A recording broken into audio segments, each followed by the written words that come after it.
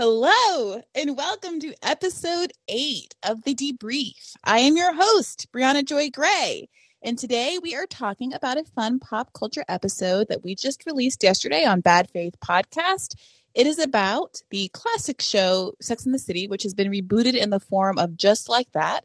The show features 3 of the 4 girls we have come to know and love, with notable absence of Samantha, who was the raunchiest, sexiest gal in the city. We also, for the second half of the episode, talked about a show that is probably more germane to the interest of this, as we've established, heavily male listenership here, Succession. But there are a lot of really interesting, I think, cultural phenomena that become presented throughout Sex in the City. So I'm hoping to talk about some of those here today.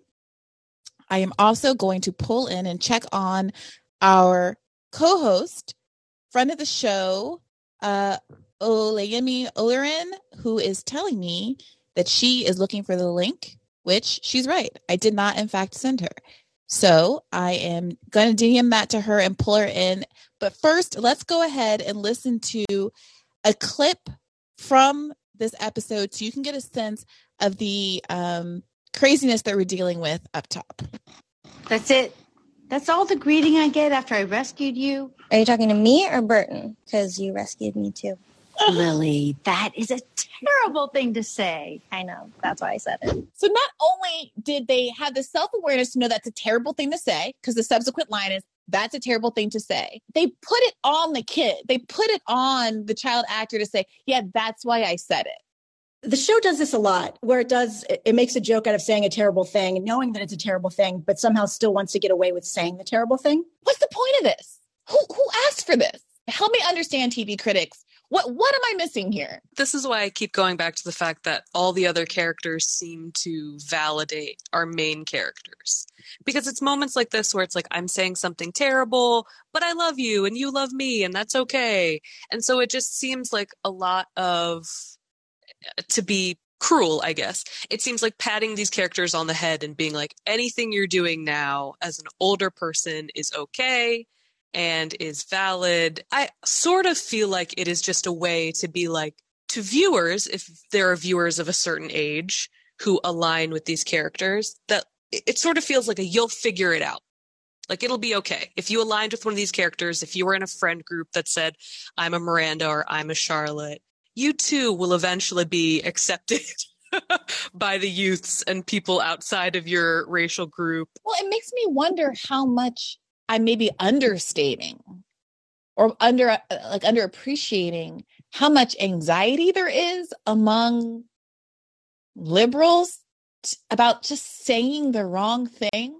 Because what it does feel like is if we just get everyone to say terrible things on camera, and they are loved anyway and accepted anyway, and they get through it, then, and the world doesn't collapse, it's reassuring in some way to the viewer. Like, oh, this person said the most absurd version of a thing I've ever thought, and the world didn't come tumbling around. I mean, does it speak to some social anxiety that I might be underestimating, even though I feel like I'm pretty aware of it? Because the through thread through all of this being so strongly about the microaggression as a plot line suggests to me that the average liberal, affluent New Yorker thinks of nothing other than whether or not they're going to accidentally offend their doorman. Like, what if this thing is just being written by people who hate wokeness? What if this whole thing, because it does almost seem like a parody. Like, it almost seems, the Kendi X references, it almost seems like this is written by someone who resents, who has a deep-seated hatred for kind of woke politics. All right, so that was the latest episode that we did with 2 culture writers, Jen Chaney and Roxana Hadidi, both from Vulture, New York Magazine.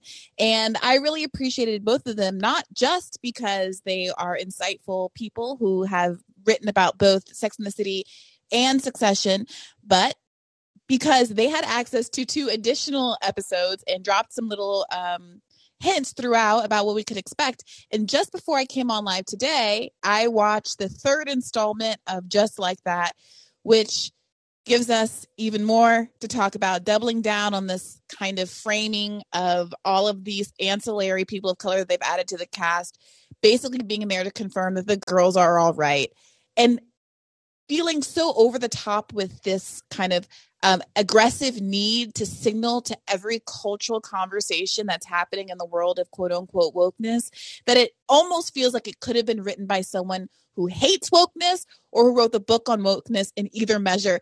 It's so cringe. It's so bad. It's difficult to tell the difference. I see Ole is in the chat. I am inviting her up to speak. Ole, when you are ready, introduce yourself to the audience, and for folks who might not have caught your last very popular, very controversial appearance on Bad Faith Podcast. Right. I'm glad I'm finally doing something I can't get in too much trouble for. We'll see. We'll see. Don't speak too soon. Listen, let's hope. Hi, everybody. My name is Olayemi Olurin. I'm a public defender in New York City, and y'all can all call me Ole. Okay, Ole. So when I reached out to you about kvetching about this episode, you said, or the series rather, you said there's plenty for us to talk about. You have no problem griping about this. What was your initial impression on first gloss of watching the first 2 or 3 episodes of And Just Like That? Honestly, I'm sick. I'm distraught, and I should have known better. Listen, the minute the episode started with Carrie dressed like Robin Hood, I should have known. The terrible things were afoot. I just can't believe it. Listen, it is the cringiest thing I've watched, and cringe. I don't think I've ever actually said cringe aloud watching something. I watched it with my friend. It was 3 of us, and I was like, cringe. Oh my God, cringe. What's happening here? Listen. It's okay to just let the girls live in their white world. Hey, hear me out. I'm like, hear me out. Listen, some people live that's real, right? These are 3 white women living white lives in Manhattan. They've been doing that for decades. We've been cool with it. We watched it the whole time. We've rewatched it. We let them make movies. We like it. We're okay. Just let them be white. Why? Make it make sense. All of a sudden, Miranda needs a degree, a master's in human rights. She couldn't take it, Lord. What? Well, let's talk about that. Let's talk about that because you are a public interest attorney. So this idea that Miranda Hobbs, who has been a corporate lawyer for 30 years of her life, I feel like we watched her struggles to make partner on the original series, has now decided at age 55 that she wants to take a career turn and start helping people. Okay, fair enough. Good on her. How can I complain about that as someone who was also a corporate lawyer who took a turn to the left? But she decided that she needed an entire master's degree from Columbia University for $70,000 a year in order to give back. Does that gel with reality for you? Listen. It's funny because I'm not gonna. Let me not get myself in trouble today, but I'm gonna say some light. Listen, it's just interesting. It's just interesting that she feels like she's so needed. You know what I mean? We need you, Miranda Hobbs, to be a human rights lawyer. What a big, think about it. As a lawyer, that's a heavy role. This kind of work is heavy work. There are specific people who go into that field, careers committed to it, all kind of investments. Suddenly, though, we need you. You, sweetie, who's never looked this way your whole life, your career. They need you, Miranda. Do they need you? Okay, but Ole, if she gets the degree from Columbia, that's the imprimatur of her value and goodness and worth to be in this field. So it all makes sense, right? Ciao. So she, and then, oh God, the cringe introduction to the class. Okay, all right. So this is what I've been building toward. This is what I really want to talk about. Because for people who might not understand why I'm so obsessed with this and why, look, I was like, maybe I'll watch an episode and let it go. I have a little bit of curiosity as somebody who, sort of came up on the original series about what's going on. How are they going to handle the absence of Samantha? I like to be in touch with the zeitgeist. But when I saw the scene that I'm about to play a clip from, when I saw this scene, I knew that I had to stick through this to the very end. Because this was levels of cringe, as you say, Ole, that is unlike anything that I've ever seen in my entire life. And I purposefully seek out and consume bad content. That is my thing. I hate watch for everyone. People who know me and follow me know that my favorite thing to do is to go on the West Wing Thing podcast. And when they asked me they said, listen to one episode, watch one episode, and come on and discuss it. And my self-hating, masochistic self watched 5 seasons of the West Wing Thing. Oh my God. To catch up to where that episode was, because I like doing this to myself. So everybody buckle up. Apologies if you already listened to it on the episode, but you're going to have to sit through this one more time. The setup is, this is Miranda Hobbs walking into her first day of class for her master's degree. And she's entering a room where all of these young people are sitting in a circle and there's just a couple of empty chairs. Scene. Hey, that's where the professor sits. Oh, sorry. Thanks. Thank you. Oh, hey. That's where the professor sits. Sorry, he just told me. Someone's quick with the pronouns. It's fine. I am the professor. You're the professor? Yeah. You're Nia Wallace? Yes. Why do you seem so surprised? Well, your braids. A law professor can't have hair like mine? Why is that? Oh, no. I didn't mean because of the braids. I was just thrown because the braids are so different than the hair in your photo on the Columbia website. My comment had nothing whatsoever to do with it being a black hairstyle. I knew that you were black when I signed up for this class. That was important to me. You signed up for this class because I'm black? Well, not just because you're black. I picked this class because you're such a force in academia, on top of everything you do as a community activist. God, I sound like such a brown nose. I mean, please just forget that I ever said anything about your hair.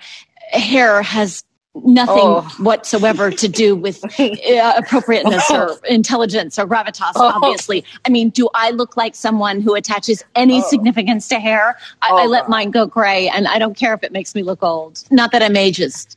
Do I sound ageist? You really want me to answer that question? I am so sorry for taking everyone's time. This is not at all who I am. I will just be quiet now. Okay. Yo, my favorite thing is when white people say, do I look like someone who would something they just did? I love when they do that. I once had an argument with this white guy who liked me because I was mad at him. I was mad at him for not speaking up or something like that, right? And he was like, do I look like somebody who wouldn't support the movement? Yeah, bro, we're having a fight about you not supporting the movement. Like, yes, you do, sweetie. Like, maybe you're white. Yes. Like, what are you talking about? Yes. So like part, I said this on the podcast, but part of what I was so upset about is because the rest of the way that she's written, honestly, she's one of the historically, she's been the character that makes the most sense and is most in touch with things. And so it seems more implausible than some of the others that they would write her so cartoonishly over the top. No, you know what? I'm going to give him this one. As someone who surprisingly enough, I know this doesn't go in my very black lifestyle, but I have watched Sex and the City like 92 times. No exaggeration. It's ridiculous. Like unreasonable, just like continuously, right? And funny enough, quiet as kept, the wokest, and none of them are woke. Let me just be clear, right? If we're using these terms, right? Charlotte used to try to check them. True. Charlotte used to try to check them on being problematic, right? The only times they ever discuss race and Sex in the City is when Samantha's sleeping with the black guy, and you know that they get real racist, real the whole episode, and Charlotte's like, no, bad, you know. And then when Miranda starts dating Blair Underwood's fine ass, and she's problematic the whole time. And you remember how that starts? Because she was watching, she was obsessed with that. Yes, it reads. She was falling in love with a literal slave on TV, and then decides to match on her black neighbor. Yes, and the minute they break up, she's accusing him of crime. He must have destroyed the TV in the hallway because he's so pressed over me. No, it doesn't shock me that Shorty would be problematic as hell. They just weren't giving us occasion to see it. That's true. I still have never forgotten the episode where was it Samantha that was dating the black guy, and they went to eat at a restaurant. And it was a sister's restaurant. Right. And they had this scene where they had the potential to actually talk about the complexities of interracial dating and the disproportionate skew of why it is culturally, socially that more black men date out than black women. Like, they could have actually addressed it. They tiptoed right up to it and ended up just making the sister like an angry black woman for no reason, acting completely inappropriate. And had Samantha diss her okra and then make Samantha out to be like the victimized white lady. Like, she doesn't like me for the color of her skin, my skin. Right. She did a whole colorblind MLK speech in the booth of her restaurant, like stormed off in a tizzy. Right. Right. Like, also, it just doesn't, but ain't no black people behind the scenes because, like, and I think that's shown even in this, like, weird, cringy scenario, right? Because, like, no black person would have responded that way. Like, replied to her. We wouldn't have made it worse. Right. This is a suffering experience for all of us. But she never would have said, you took this class because I'm black? Like, to some, like, he wouldn't have said that. You know what this white lady trying to stumble through. Like, we're all suffering. Like, no one would try to drag that on longer. But I will say this: I can't shoot Miranda no bail because at first, right, I could have gave her the initial, like, they just checked you about being in the chair, so you weren't quick. You don't know who teaches it. But what made it worse was that she was like, "Oh, it's because your hair's so different in the picture on the website." Also, sweetie, you know me. So you know me then. So you know me. Right. Lady immediately started like the listing off the lady's whole resume, how impressed you are. So you mean to tell me you're so impressed with me, all my work, you remember my pictures, all of this stuff, but you don't know me with these big girls don't play at me. See, that made it worse. I was like, damn. I was like, so now she invisible, she changed her hair and you couldn't tell? You didn't tell? 100%. This reminds me is one time early in my writing career, probably my first or second article, there was a comment about it on Daily Kos, like people like, you could publish your own little like, letters to the editor or whatever. And somebody had published, I could take seriously a commentary about identity politics from someone other than a white male or a white person. But I Googled Brianna Gray and I just can't listen to any more of this identity politics screed from another white person. That's crazy. That's actually, and I was like, maybe wild. They got infected with whatever delusional disease Miranda is operating on in this episode, where she Googled her, looked her up, and apparently she only had one single solitary hairstyle in every picture she ever came up with. Listen, people be saying things that don't make no sense. I'm like, what? Like, you ever have to read a comment from somebody and you're like, it's interesting. Like, you're talking to me like you're familiar with my platform, yet somehow this ideology just don't see what you're espousing. What are you attributing to me? Like, so Ole, before you came on, I also played the clip of Charlotte coming home and saying to her adopted daughter and her dog, I'm so glad, they're sitting together on the couch and she says to the room, I'm so glad I adopted you. And the daughter says, oh, are you talking to me or the dog? Right. Okay. Right. So like between that scene and this scene and all the other woke scenes where they like ritualistically humiliate Miranda being extra with this one black professor of hers, who do you think this is for? Why do you think they're doing this? I don't know. Honestly, like, okay, if I put on my conspiracy theory hat, right? Like, I'm like, yo, this could either be that, this is a horrible attempt to try to relate to what they think, younger people of the internet and all that, trying to bring those viewers in or some nonsense. Like, it's something like that. Or this is the deliberate attempt to paint the extreme frustration the white people are having with like, oh, everything we do is a problem. Look how we're trying, yada, yada, yada. Like, it could be that. But what it could just be an abomination. It's really terrible. That's what, like, that's what I'm thinking. It really is abysmal. I'm like, what is this? This is abs-. And also, hold on, I have to say this because no one else has spoken on this injustice, and I really have to say it. They wrong as hell for putting that wig on Nicole Ari Parker. Like, they put that terrible wig on my girl. Okay. To downplay. Okay. So for people who don't know, so they don't have the Samantha character anymore, and they have. It looks like they're going to try to replace her with this actress Nicole Ari Parker, who they literally refer to on the episode as Black Samantha. Like, someone makes a joke, like one of the gay best friends makes a joke about Black Samantha. I will say this in the Sex and the City people's defense. She sometimes just doesn't have good hair on shows. This is not the first bad hair piece situation I've seen her. She's a beautiful woman. I really love what she and Boris Cujo have going on in their whole familial dynamic. I root for them. I root for her. This a wild old lady wig though. No, this wig is somebody hates you. Somebody personally has a problem with you. You kicked somebody in the knee. There's somebody. No, because I've seen some wig crimes, and I do. I watch Star. I've seen some stuff. But listen, no, listen. I had to explain to the people in the room, like, you don't know this, but this right here is a baddie. You can't tell what's happening on the screen, all right? Because disrespect is afoot. Because they want to make her be able to keep company with Carrie dressed like Robin Hood. Like, they need to offset that somehow. So they playing my girl, but they played my girl. Okay, I was like, this wig, I know they wrong in 4K. They wrong in the new world. That's really. I was like, wow, they've disrespected, violated. She really is dressed like Robin Hood with that little pork pie hat on her head. Yes. Okay. Yes. I think that what they were doing a little bit with Nicole Ari Parker was maybe trying to also give her Samantha vibes, because Samantha did have that little like lob, like. Samantha ain't never looked raggedy a day in her life. Samantha ain't never looked raggedy a day in her life. Samantha ain't never had on no raggedy. Hold on. I was gonna say no raggedy wig. That's not true. The last season where she's going through chemo, they has literal chemo. Yeah, against my girl, they really did. But we're just gonna overlook that. Like we're gonna overlook that. But okay, well. While I have you here, and while we're on the subject of Nicole Ari Parker, I want to play you this clip because we didn't talk about this on the podcast. The shoehorning of the black character, they were like really going to let you know that it was a black character. What did you think about this part from the first episode? Right, it's this 20-year-old out of Jackson, Mississippi I came across online. She's amazing. That's great. Oh my God. Who ordered the French fries? Okay, so let me set that up a little bit because I didn't clip that well. But basically, they're meeting her for the first time at brunch, and Carrie compliments her bracelet, and the response is. Right, it's this 20-year-old out of Jackson, Mississippi I came across online. She's amazing. That's great. Now, maybe I'm being overly sensitive, Olay. You tell me if I'm being overly sensitive. But this felt to me like we are going to introduce a black character. We're going to introduce the idea that there are black fashion designers, and we're going to do it all in the next 6 seconds. We're going to make her rich and put her in the white robe and have her talk about her connections to the... Yeah. Correct. Yes. You're right.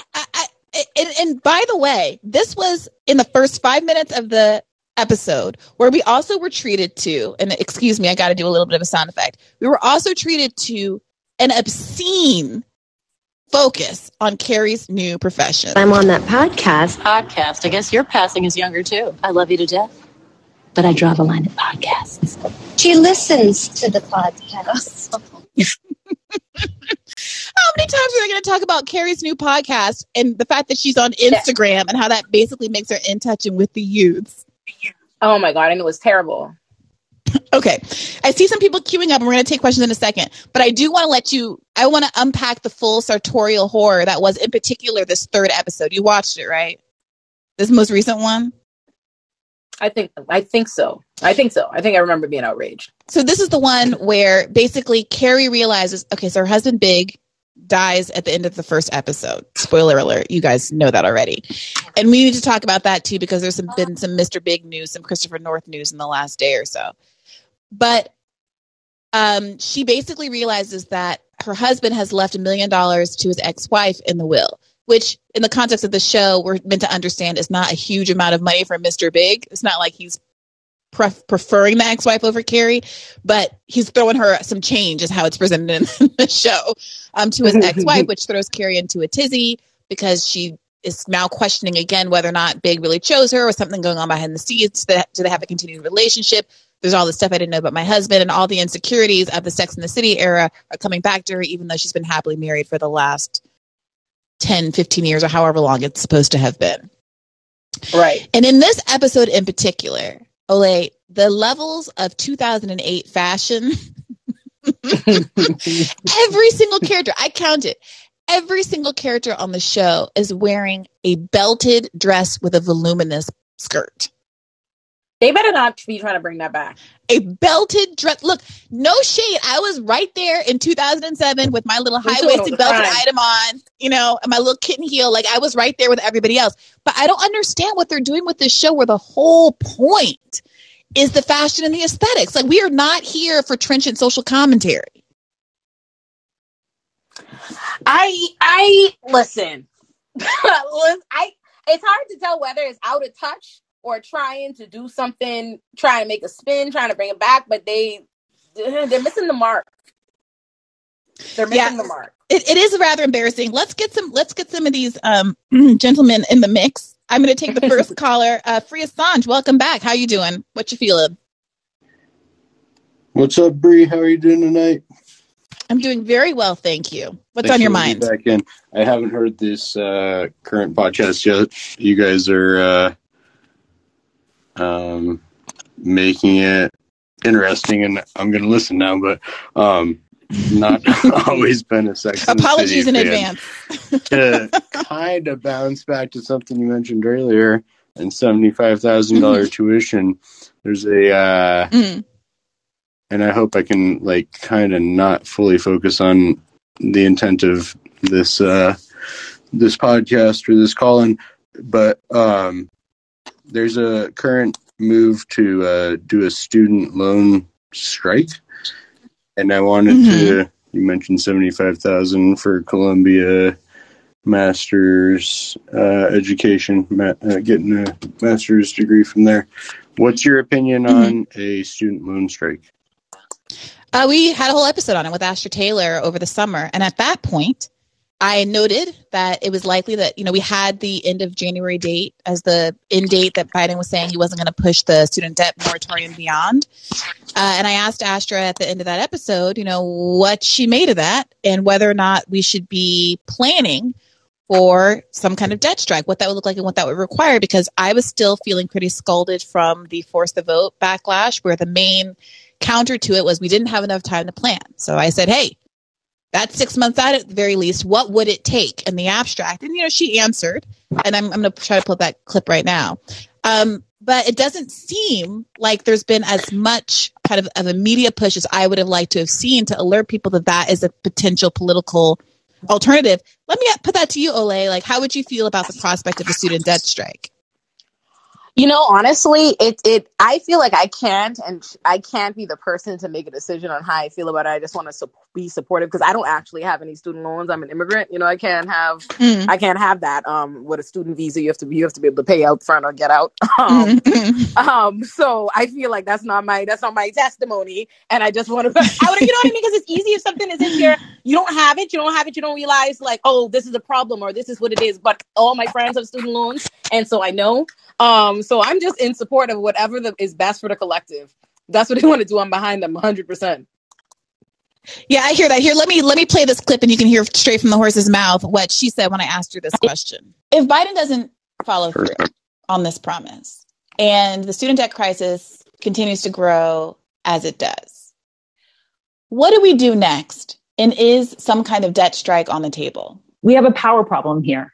And so I don't expect Joe Biden to keep any promise out of the goodness of his heart. We have to build the power to make him do that. And so absolutely, we are only where we are. The only reason that we're having a conversation right now, me and you, about student debt cancellation is because the Debt Collective organized the first ever student debt strike in 2015. That economic disobedience is what got people's attention, what scared the hell out of the Department of Education and the Obama administration. And, 100% debt strikes have to be done strategically. You have to, an individual default is not a strike, right? Just, like with any labor strike. Does that work, though? Like, what does that look like to organize?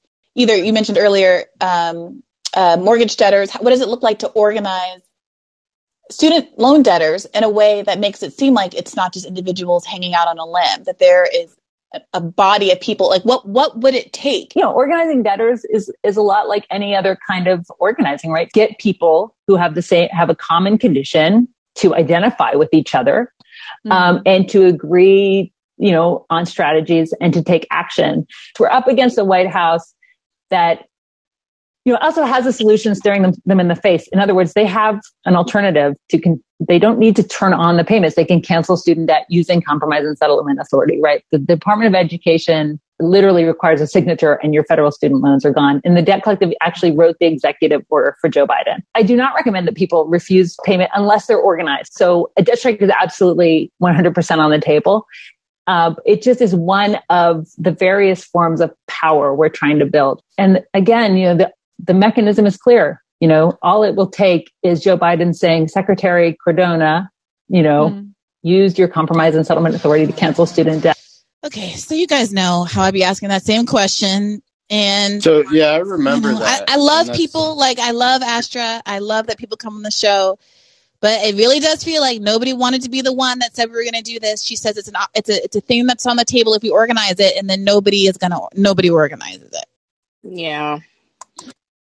Well, I guess that's why I'm jumping in and trying to ask you about this when the subject is Sex and the City, which this is not that.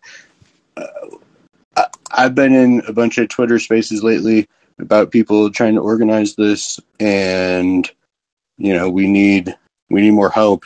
is it something that you would advocate for, Brianna? I know you talk a lot. I've been advocating for it nonstop for 6 months. Well, but me sitting here, it's like what Astra says, like an individual going out on a limb and not paying is not the same thing as a debt strike. Yeah. And when you have an organization like Astra's, that's whose whole purpose is to organize strikes and who's done it in the past. And then people are like, hey, Brianna, you're a random podcaster. You should organize a debt strike. It's a little frustrating from my perspective. Can you imagine that? I have her on the show and I say it's 6 months out. You should be organizing a debt strike. I am not in a position to talk about to student debt so much is why. Because I have student debt, my friend. I get it, and I did too. And I'm fortunate that I've been able to pay it off. It wasn't that much. My parents helped me go through college, and I'm fortunate. But I'm a strong advocate of this issue and of trying to at least hold Biden accountable to the 10,000. Like, that's not enough. But I just, there's a group on Twitter that I keep running with, and they're not paying on January 31st. They're not going to. They're not. It's a group of like 50 or 100, and I'm just trying to figure out how we can grow that from 50 or 100 people to thousands or tens of thousands. That's a really valid goal. And I wish somebody had been calling for that 6 months ago, because the energy is absolutely there. I mean, there was an account I Instagrammed a couple of days ago that has like 3 million followers and did this super viral meme compilation of Joe Biden's, promises here. I think I found it. Can you hear this? No, you can't hear that. Oh, wait, because it's on mute. Knocked off of their student debt as we try to get out of this god-awful pandemic.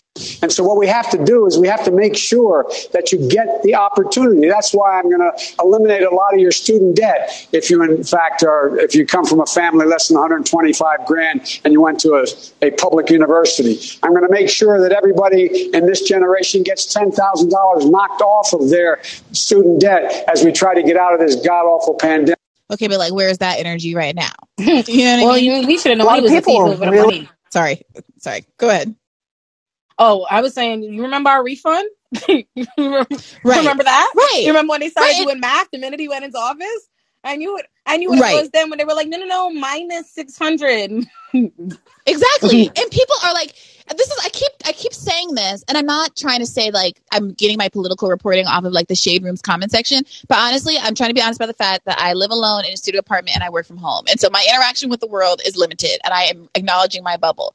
But the fact that I'm out, not in my lefty Twitter space, but out in my pop culture, random Black news consumption space, I'm seeing people pissed off at this. I mean, the other memes in this carousel are this is like Joe Biden promising to extend student loan debt put over this noise. Yes, I did. Yes, I did. Wait a minute. Get out line! Get out fucking line! Yes, I did. Yes, I did. Right? The whole carousel is nothing but bangers. There's one that's that meme of Kim Kardashian feeding Kylie after she got eye surgery and teasing her with the food, not putting it in her mouth. But the mom is Joe Biden, the daughter is student loan relief, and the food is student loan relief, and she's will not put it in her mouth. You know what I mean? People are pissed. Biden owed me $1,400 since the top of the year, so I knew what it was. Right? What is frustrating? Why I'm so frustrated for Assange? It's not about you. I'm sorry, I don't mean to go off on you, but I feel like all I can do is scream and. These guests come on, and I'm trying not to disrespect the guests, right? I don't want me to feel like I'm blaming them for not having better solutions or not having identified the problem and acting with enough alacrity. But at a certain point, at this point, doing this show for over a year, seeing how people the answer is right there and nobody will do it. I'm not trying to blow people's spot, but I had someone who was an elected official ringing me up, being basically what do we do? And I was I've had those conversations. Oh my God, are you serious? I'm appreciative that they had enough confidence name that in me. Person, and please. I'm flattered on some level, and I want to have a good working relationship with them, and I want to be helpful. But also, it's a real light bulb moment. Oh my God, people aren't making choices about this strategy or that strategy not being useful. They actually have no clue. Yeah. No, I've realized that. That's something I realize all the time when I have conversations with people that you would think would be, you know, educated on these things. Like, you telling them the sky is blue, grass is green, and they've never heard it before. Right. There's no plan. There's nobody coming. There's no one organizing a student debt strike. You know, there's no one who's willing to kind of put themselves on the line and say, I support this. Like, I will stand by you. Because the Astor was making some good points, right, about needing to support students. And not leaving people out on a limb, and not asking people to basically walk into the fire and not have protection, right? That's my only reservation. Yeah. And I'm not an organization like Debt Relief, Student Debt Strike, that has the infrastructure to do that. I'm an individual who is much better financially situated than a lot of people that I would be like leading into battle. And so I don't feel like that's appropriate for me, right? But me personally, I support it 110%. Like, yeah. Well, I guess my question really is how do we get people who are worried about their credit scores, worried about being able to buy a house down the road, to engage in it? What's the compelling argument to somebody who like has a lot of student loan debt, who has been better off with the reprieve of the last 18 months or 20 months or whatever, and who's going to be drastically harmed by having to pay their student loans again on January 31st, but they don't want to engage in a strike necessarily because they're worried about their credit score, because they want to buy a house down the road, or they want to buy a car, or they want to, like, how do we get it to hit a mass point where it's worth something, where we're actually winning? I don't know, because I don't know that world of wanting to buy a house and a car. But like, look, I joke, but the reality is there could have been mass action before this. There could have been months of protests. There could have been months of events held in front of the White House. There could have been a month outside of representatives' houses en masse. There's 44 million Americans who are going to be affected by this. 44 million. Right. And we got, like, God bless Bernie and them doing the Kellogg strike and supporting Starbucks workers. I support that 110%. But, like, also, people could have been mobilizing around this in a similar way. And we get, some good tweets. Ro Khanna was tweeting up a storm. I saw Elizabeth Warren doing some good media hits, making some good points about how when this student debt payments get turned back on, it's going to take, $85 million out of the economy. Like, kudos to all those efforts, but nobody's doing direct action. Nobody cares about your tweet, and nobody cares about your CNN hit. Yeah. It's 44 million pissed off. I had to go to Cleveland for a family event on Wednesday, and I came upstairs, my regular schmegular working class family. I came upstairs. This is not a conversation I started or was a part of. I was in the basement eating lemon pepper chicken. I came upstairs, and extemporaneously, they were in the middle of a conversation about student debt cancellation and how they were tired of Biden and how they didn't understand what was going on here, and like, why won't he fulfill any of these promises, and how they're still waiting for their check, per Ole's point. Yep. Mm-hmm. Yeah. Okay. Yep. So like, this is what it is. It's going to cost them, and then they're going to be, and then you know what's going to happen when it costs them in the midterm? Then they're going to be like, oh my God, it's the left and blah, blah, blah. Right. And all of this, and it's like, no, it's because y'all don't do nothing that the people who voted for you asked you to do, and that you promised to do specifically. It's crazy. Right. Like, it's really nuts. It's really wild. Like, but that's really the type of time they've been on. It all kind of feeds back into the same problem. Like, how do we finally take a stand against them and tell them to, can I curse? Fuck off. Can I tell them, how do we finally, like, put the establishment in the position where we're like, fuck off. We're not taking this abuse anymore. We need help. We're not taking this anymore. Like, do something, make our lives better, and stop making Elon Musk's value, like, go from 30 billion to 200 some billion. Bill Gates, like, 70 billion to like 100 some billion. Like, fuck you. We're done with this. Look, like, how do we, what's the cajole? I can't tell anybody not to pay their student loan debts. That's between them, their God, and Navient. But my perspective and what I've been saying since like last year, and I've been saying it with more and more bass in my voice, because as I talk to more and more people, I have become increasingly confident about the realities of the world we're living in, is that you have to have a credible threat.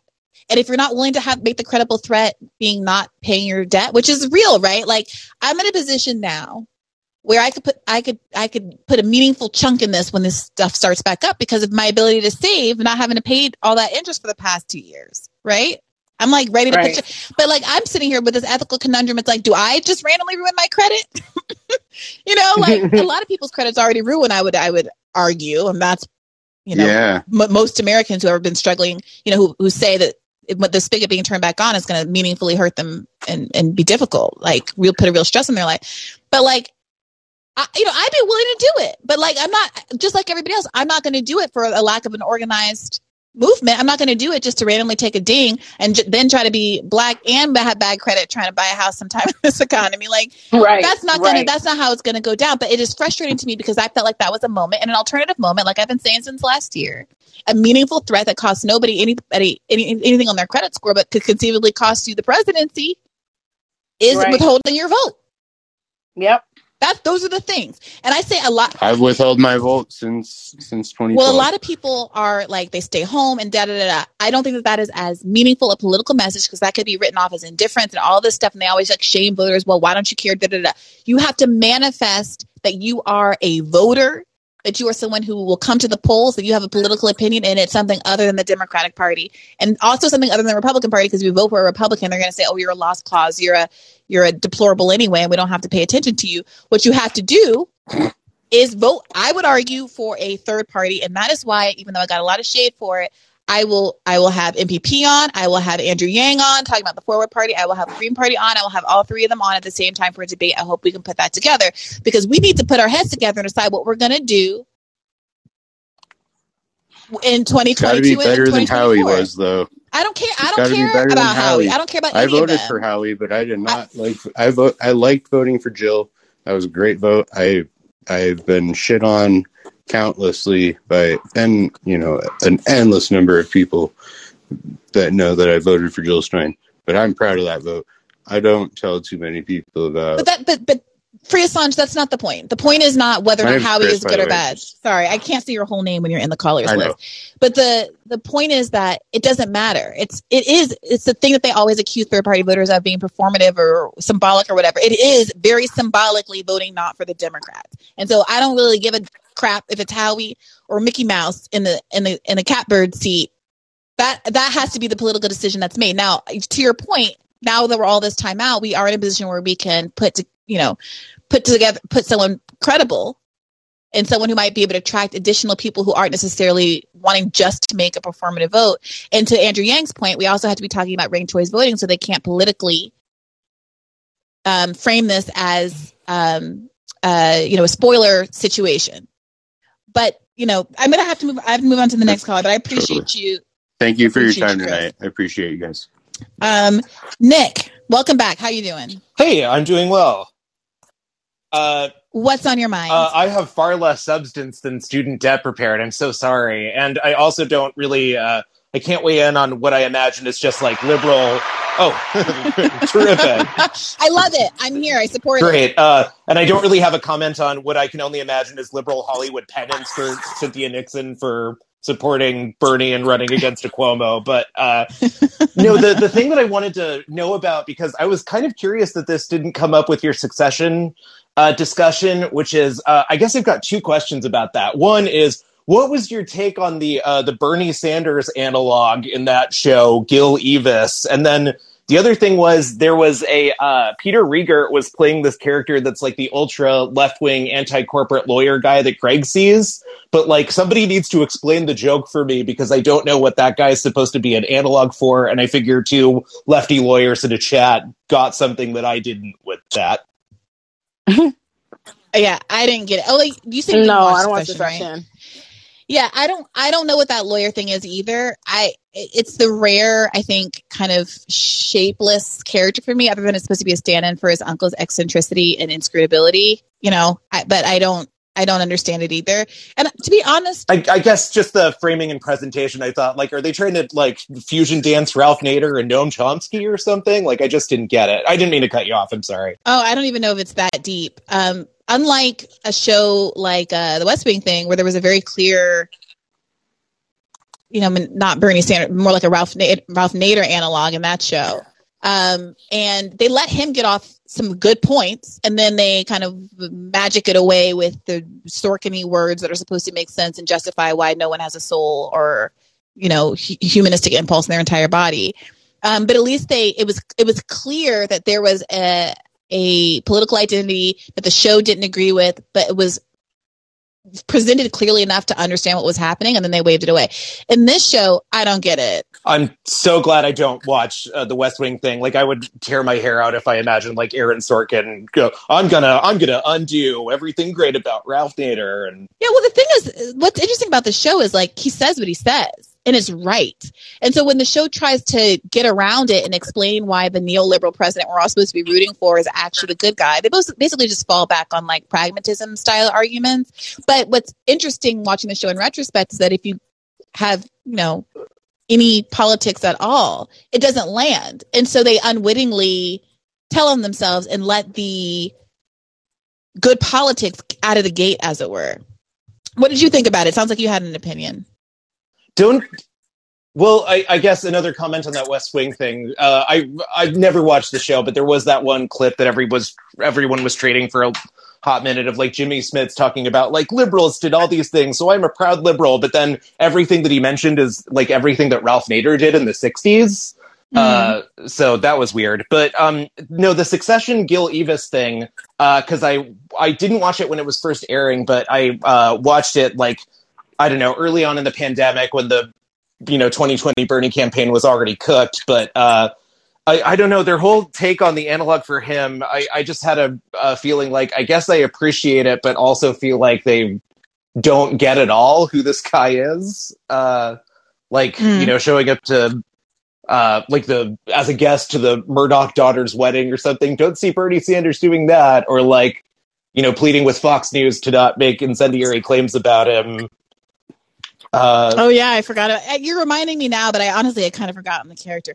You guys remember details from like 3 or 4 years ago. Well, it's more recent for me, but yeah.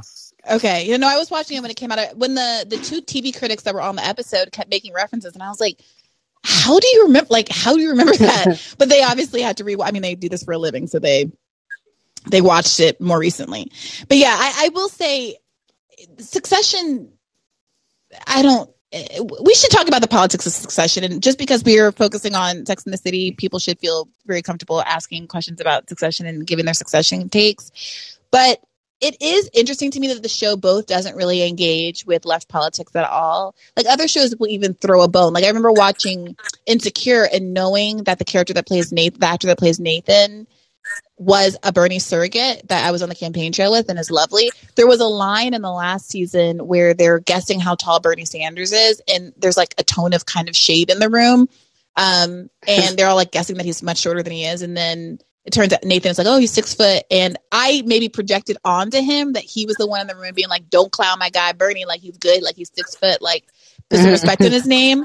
And I get a sense that there's a tension between the politics of the different writers in that show. On Succession, I don't even think about it for the most part. And yet they also manage to not do things that piss me off. Like most shows that weren't actively leftist are saying things that take me out. Like Sex and the City, where there's this throwaway line in the first 5 minutes of the first episode where Charlotte's trying to convince Miranda to dye her hair and cover her grays. And her exclamation point final argument is Ruth Bader Ginsburg dyes her hair. Oh God. Yeah. So I'm surprised that Succession doesn't do and say things that irritate me politically while also not seeming to have any lefties behind the scene or in the writing room. Let me know if you disagree. No, you may have pinpointed what hasn't turned me off from the whole concept of the show. So I appreciate that. You've made me learn something about myself. Yeah, no problem. And by the way, I just found the scene from West Wing thing. I went through my Twitters while we were talking. Check this out. This is the Bernie Sanders character. You may have counted, and it was not an insignificant change. You started off with, we will not cut Social Security, period, and wound up with, we're announcing the formation of a bipartisan Blue Ribbon Commission to study new options with regard to Social Security. What exactly is the danger in studying new options? What's the danger in the White House getting behind my reform bill? Converting general revenue into the trust funds is not reform. It's the only Social Security reform bill supported by any Senate Democrats. How many votes did you get for it last year? If the White House, 18. The White House, 82 U.S. senators think your reform bill sucks. So unless you have a plan for picking up a majority, I don't know what's so wrong with saying we're open to hearing new ideas. And compromise essential Democratic Party principles to cut a Social Security deal with the Republicans? Simply not what we're doing. If your commission recommends raising the retirement age 1 day, reducing benefits $1, reducing COLAs, if your commission recommends partial privatization of Social Security, someplace? I will condemn it as the act of a group intent on destroying Social Security. And ruling the galaxy. Oh, you think this is a joke? You think I won't publicly condemn a member of my party? Oh. The president's not a member of your party. He's the leader of your party. Submit to leader. Demonizing people who are trying to govern responsibly is the way to protect our liberal base. And speaking as a liberal, go to bed. Would you please? You're running to the right in the environment. We admonished environmental terrorism. Please. You're in favor of it? It was a cheap shot, and you lost a lot of friends that night. We made more than we lost. And then you go on TV this morning with this ridiculous defense of a cop who kicked the crap out of a black kid because you guys don't want to admit you screwed up in the vetting, and he never should have been invited in the first place. Seniors, environmentalists, African Americans.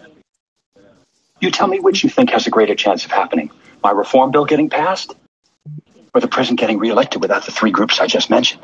You just named 3 groups that will never desert the president. Not unless I run as a third-party candidate, no.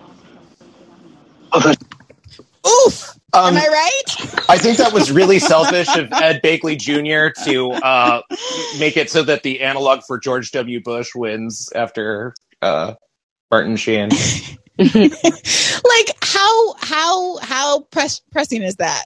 Like, Bernie Sanders, first of all, Toby, if it's not clear, we were supposed to be rooting for the one-word monosyllabic Toby, who's proud about trying to cut Social Security here, which is like a whole season's worth of objectives. That's the only real win that the administration gets, is that they successfully cut Social Security.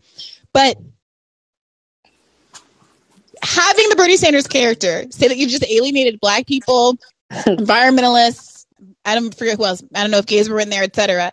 And then Toby coming back with those people will never leave us anyway, which, you know, has had some truth up until present. Right. And then Bernie Sanders coming back, Ralph Nader, whatever you want to call him, coming back and saying, unless I run third party. That's where we are, guys. That is an episode of TV that's like 20 years old, and we're still at this juncture of, are we actually going to do this third party thing? And I'm sorry, like, I don't understand. Like, come on, tell me why I'm wrong. Tell me what other way out of this there is. Tell me how we're going to magic Joe Biden into being good, or successfully run AOC, and she's also not hasn't turned into a monster by the time she's gone to office. Explain it to me. I'm all ears. But this is where I am. I'm at this place that Aaron Sorkin unwittingly led us to 20 years ago. And I don't mean to monopolize more time. I can make this really fast. I have a take on why the third party thing isn't working yet. Is it because we don't have ranked choice voting and open primaries, and we haven't had a real third party candidate, and Bernie Sanders refuses to actually go and run third party at the end of a presidential race where he has 50% of the Democratic electorate behind him already? Sort of those things. I mean, ranked choice I could do with or without. I mean, because I don't really even honestly believe in the spoiler framing of things. But I'll try to make this really fast. But so there's 2 things. One, there's this TED Talk from a couple of years ago where a guy explains the whole problem with third parties, especially the whole reaching that 15% polling threshold to actually be included in debates. But the point that he makes is really smart, which is if anybody on that if you're getting called to take that poll, then the real way that you should frame that question is it only makes sense, even if you're lying, to say that you support the third party candidate to get them as an actual factor in that poll, because no matter what, the Democrat and Republican will be represented in that. So the real purpose of that question is just, who do you want to see? Because no matter what, corporate parties will be included. So it's incumbent on you when asked that question, even if you don't mean it, to say that you want the left-wing third-party person, or you support them, or you'll vote for them. But the other thing is this, which is maybe this is really stupid, Brie, but have you ever heard of the Monty Hall paradox? No, I haven't. What's the Monty Hall paradox? So there was this game show in the 70s where, you've heard a version of it before, that there are 3 doors. Behind one door, there's a fabulous prize. Between 2 of them, there's goats or gag prizes. So the thing is, contestant picks one of the doors. The host shows one of the doors where a gag prize is behind it, and then ultimately the contestant has the opportunity to either stick with the door that they originally picked, or switch choices. So they've actually run this through multiple simulations, and all of the math objectively points to, in that moment, it is statistically twice as likely for you to win by switching doors at that point. But the reason why people don't do it is because really it's a state of irrationality. Even if people are presented with the info that like changing that choice overwhelmingly will lead to the prize, people are so worried about changing their mind and being wrong that their actual fear and their impulse just kind of keeps them on the track that they're on, even though all objective information around them tells them it's a losing one. And yeah. Well, I mean, I don't think that we really, the problems, the difficulty of doing a third party is not really, I think, obscure or what's in question or what needs to be debated. And that's part of why I appreciate Andrew Yang for not just having identified the problems and talking about the problems endlessly, which is a thing that sometimes happens on the left, but just to do the thing that needs to be done, which is to start trying to get a voting infrastructure together. You might be agnostic about ranked choice voting. I think most people, and when asked specifically why they would never vote for a third party candidate, they not only evoke the spoiler problem, but publicly in the media, the spoiler issue is the number one tool used, weaponized against third party candidates and used to marginalize and malign people like Jill Stein and Susan Sarandon and Nina Turner and myself against our political choices. So I think that the way forward is to get a little bit away from, third party is difficult. I think that everyone's like extremely aware of the difficulties of a third party since the last time we had a third party candidate win was Abraham Lincoln. And we need to start being supportive of candidates that people in politics that are doing the right thing. And I would believe that if Lisa Savage had won her Senate race in Massachusetts where there was an actual ranked choice system. But the problem is that like liberals can't really be relied upon to vote against the Democrat, even if there's a more left-wing choice that would be the safer one. Because at this point, I think their actual actions aren't really, I don't think they're honest. I mean, ranked choice voting relies on a Democrat actually voting for the more left-wing candidate given the opportunity, and I don't really believe it anymore. I think no, though. I mean, that's the opposite kind of your point, right? If they're not doing it because it's safer, like it's not the safer choice. That's why people historically don't vote for a third party candidate. In a ranked choice world, they do have more opportunity. There's more chance to see that create steam. And if even with what you said, that's only one example of someone with a ranked choice. But I also think you have to recognize that it's not happening overnight. In a world where ranked choice gets introduced in different places and people start to be able to see that these candidates can at least pull support, that there is more possibility where it creates more traction for that to happen in the future for one of those candidates, want people to get really behind them and for that to happen. It's a process, And I see what you're saying. It's just I also don't believe in like wait until we get ranked choice. Well, no one's saying wait until that. You've kind of imposed that sequence onto this conversation. Andrew Yang is doing all of the things at once and trying to run candidates as soon as 2022 is my understanding. So thank you for that, Nick. There's a bit of a cue that's coming up now. I think you might have sparked conversation, and I'm excited to talk to Brian because I know that he's going to bring us back to some Sex in the City. I know he had some things to kiki about, but thank you for that. I'm going to go to Alan next.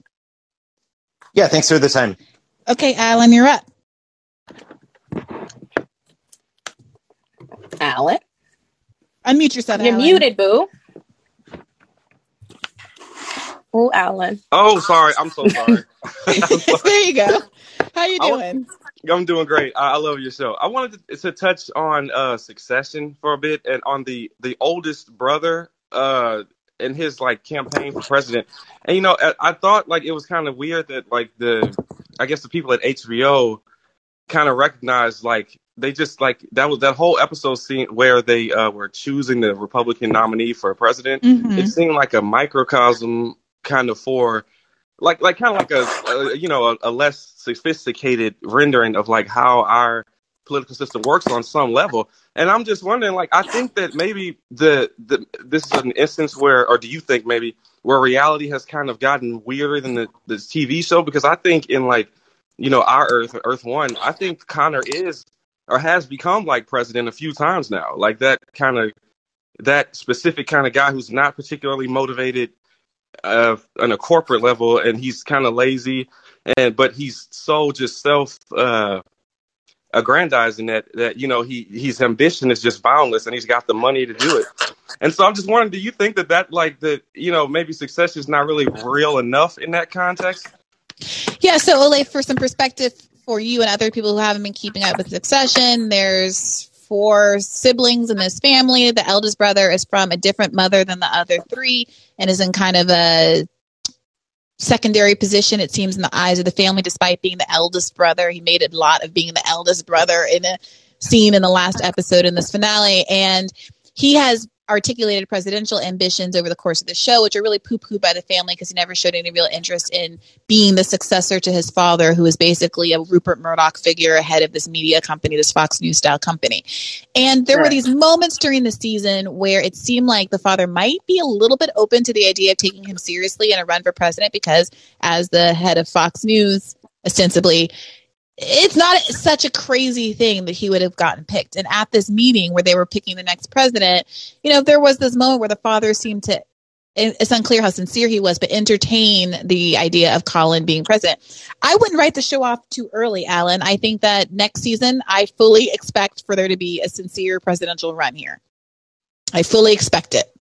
I really hope so. I mean, I really would like to see Tom I really am not for the whole one partner being a prisoner in a relationship thing, but it is just kind of refreshing to see Tom kind of climb back on top of the power. Well, he was never really on top, but finally get, I guess, on top of the power dynamic between him and Shiv, because she's been just letting him know the entire series that she doesn't love him. I mean, it's not even a secret at this point. And I guess she kind of just broke the illusion for him, right before he kind of was accepted into the dad's good graces, and they were kind of pushed out.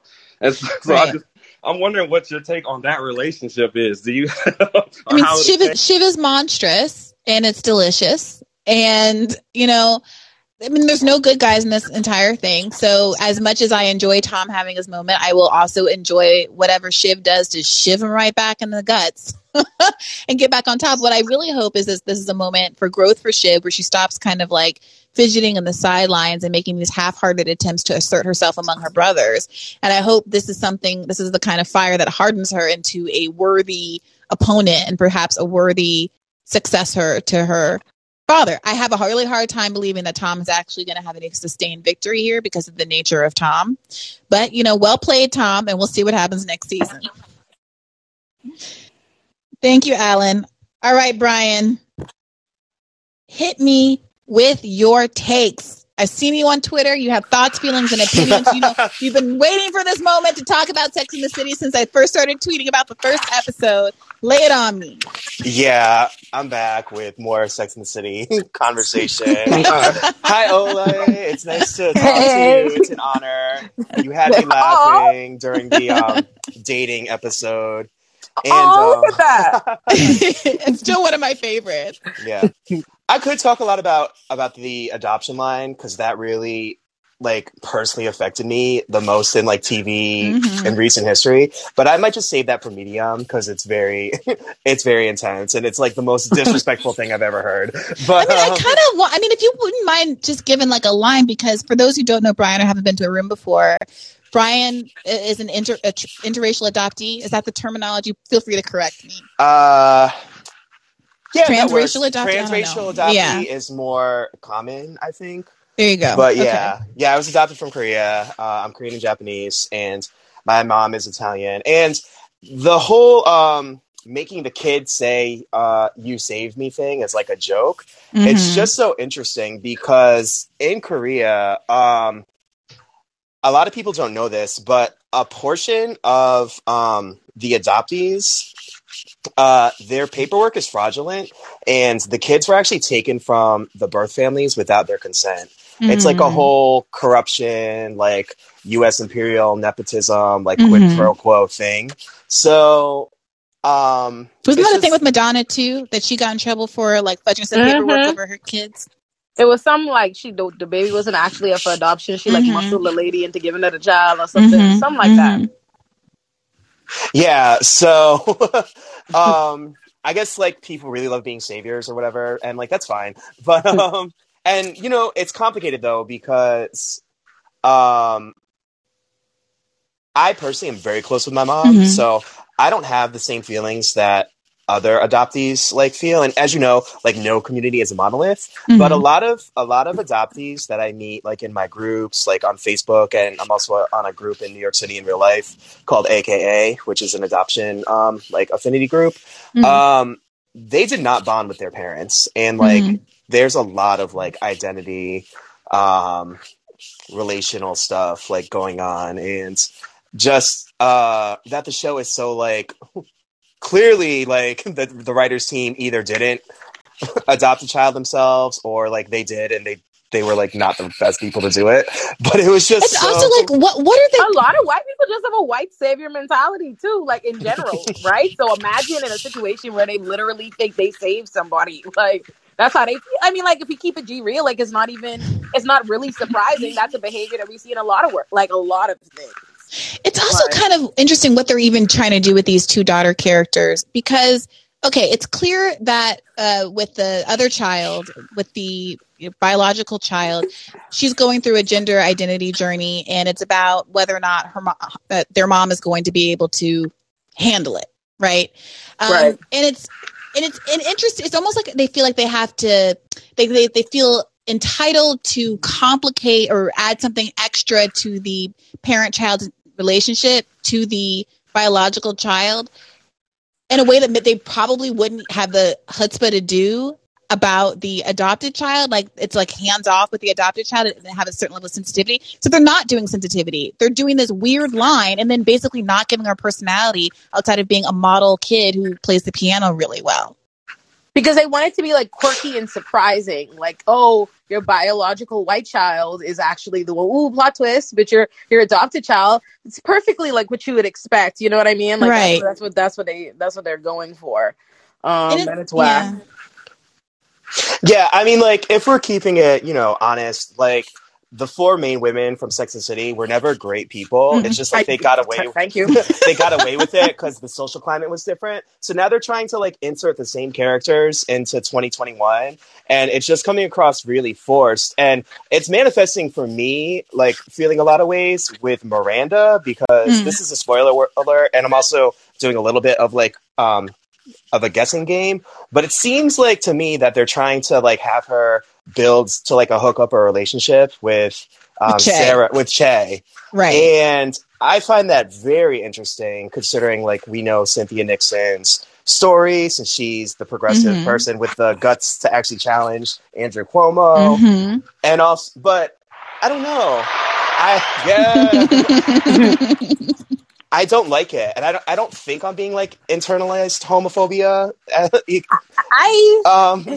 I don't know. It's something what's funny? Yeah.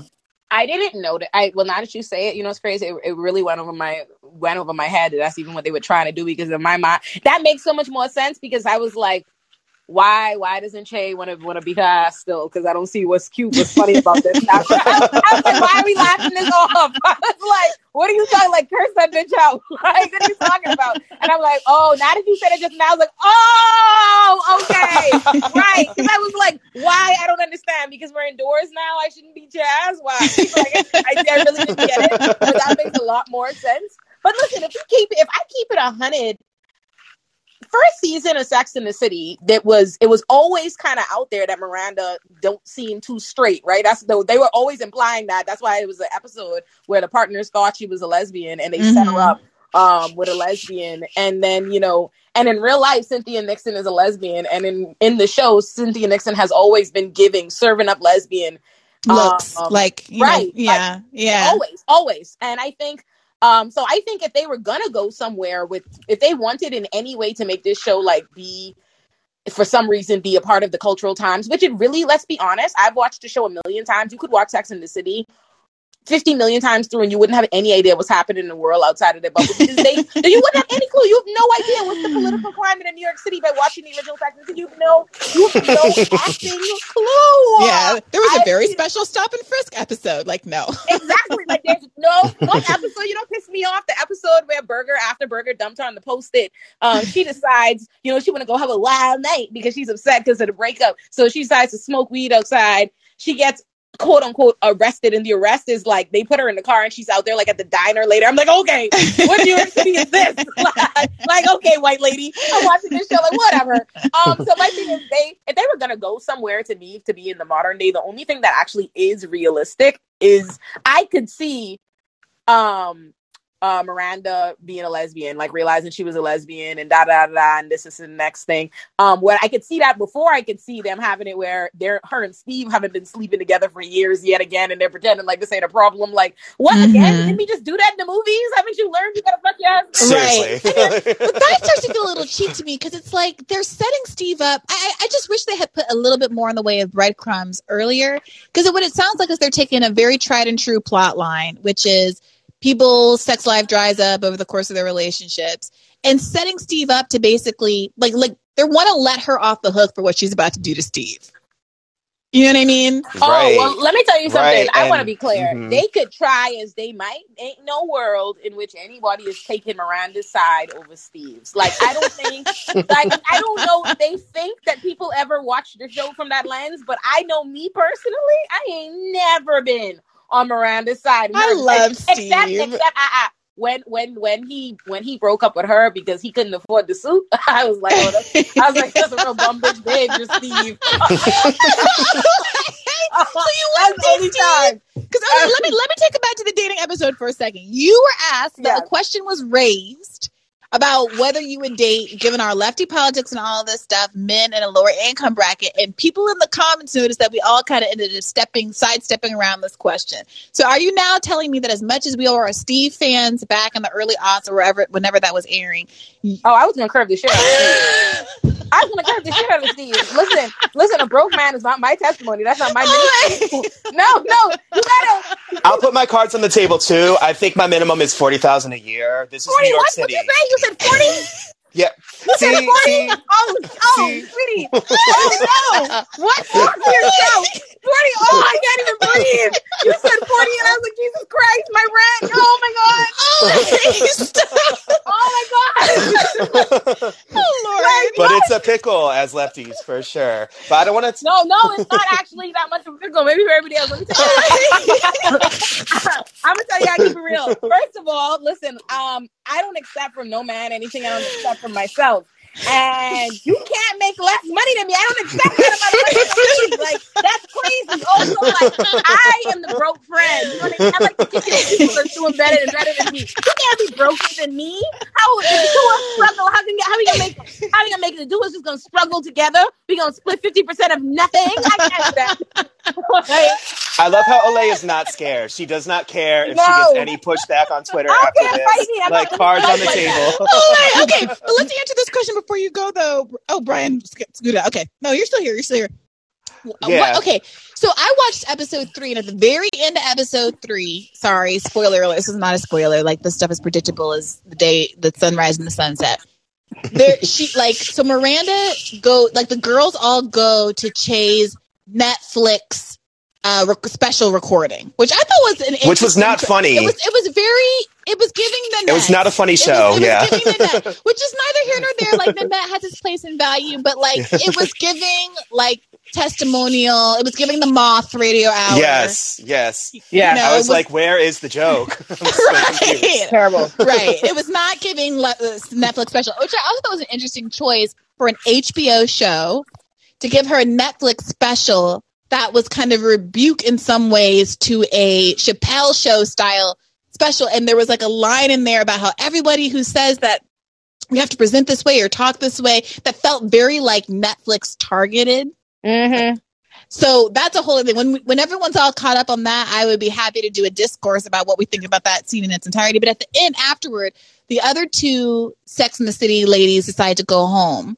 And our girl Miranda decides to go to the after party in a fire red jumpsuit. I would just like to say that the attire was very hit this entire episode. They had everyone with the wide belts on. They had our girl Charlotte, who's Miss Prim and Proper Upper East Side, wearing a t-shirt under a spaghetti strap dress.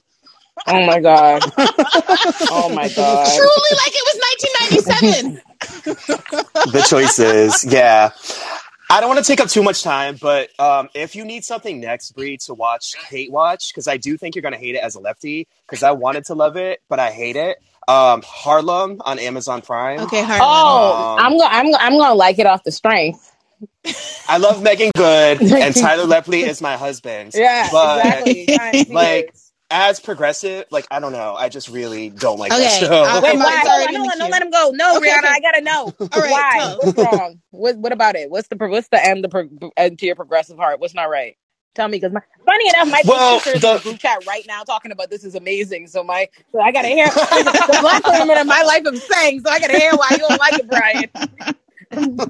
Well, the first episode is literally like a zodification of an Asian tribe, and like that's what the whole story is built on. What? But it's like, oh, like these women in Tibet, like they get to run the show. So for your class assignment in college at Columbia University, you have to act like Tibetan women and order the guys around for a month and write a paper about it. I was just like, in the black show, as black women, we need instruction from who on how to order men around. That's what Megan Good told her students in Columbia, because she's an adjunct at Columbia. She said that everybody with this Columbia. Is she teaching white women? Yeah, I mean, like, you know, it's Ivy League, so it's you know, it's not... It's perfectly diverse. Yeah. See, I don't know how to comment on that because it's just so out of left field. Like, never did I think you were gonna. I just is when I thought we were going with this. I can fathom that was the episode's plot. I don't have a rebuttal with it. Like, all right, we'll have to circle back to that one. But I was just gonna say at the end of that episode, after the comedy show, Che and Miranda are down there in the club together, and Che asks Miranda if she wants to shotgun a joint, and so the episode ends with her sensuously blowing smoke into Miranda's delicately parted lips. I hate people who don't really smoke. Like I mean, I'm like, who like shotgun a joint? Like, what is this? Is this 2003? Like, who like what? This is supposed to be. No one's doing that. Like, smoke a blunt. Yeah, that did not get Miranda high. Like, smoke, like shotgun. Like, oh, that's so stupid. Well, I wouldn't. Thank you, Brian. I won't hold you. Sounds like you have some place to be. You're always. I just don't want to. I don't want to monopolize the time, but thank y'all so much. This makes my week. I appreciate it. You're the best. Thank you, Brian. All right, happy holidays. Bye, Ryan. Happy holidays. Yeah, I recorded an interview with Slavoj Žižek that, you know, people should subscribe and listen to for Monday's episode. But it came out that I thought I was the oldest person in America who had never smoked weed, but it turns out he is. I mean, he's not. You've never smoked weed. I mean, not that I'm saying that I've smoked weed. I'm just, but I am independently commenting on your reality. But you've never smoked weed. Somehow, like literally, the thing is, it's like I have literally never even been offered, like in a social context, which probably is even more a condemnation of my nerdiness, you know. But there was one time in college I remember actually being in a room with people smoking weed, and it was when speaking of Columbia, I was visiting a high school friend who went to Columbia when I was home on break, and I went to. I was actually two friends from two different high schools who both ended up at Columbia, and they ended up dating after I introduced them during this night. But anyway, I went to her room, and her roommate was smoking pot out of a rolled up Howard Dean poster out the window. Wow, I respect the gangster. I respect the ingenuity. But yeah, like literally, I think because everyone lives on campus. Everyone lived on campus at college. They had RAs. People would have smelled it. Like, I couldn't really do that. You were the RA? I was an RA, yes. And so were people up to shenanigans? I was the only one. Well, you know me, Rihanna. I never reported people. On the only write-up I ever did, I was listening and I was sick about it. Like, there was my first night and I was on duty with this other RAs, this white girl who, funny enough, smoked a lot of weed, and that's an important part of this story because she like smells this kid's like weed from his room or whatever, right? And she said, oh my god, this was the most ops-ass behavior I've ever seen in my life.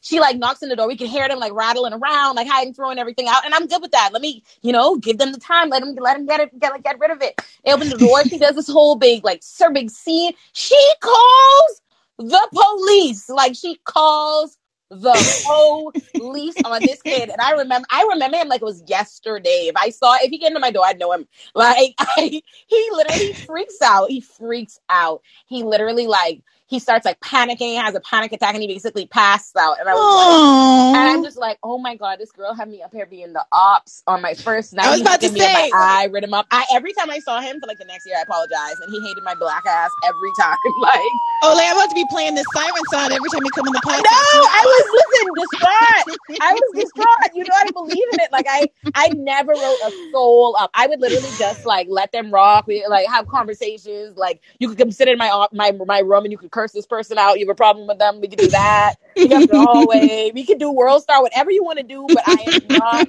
reporting nobody. Okay, Ole.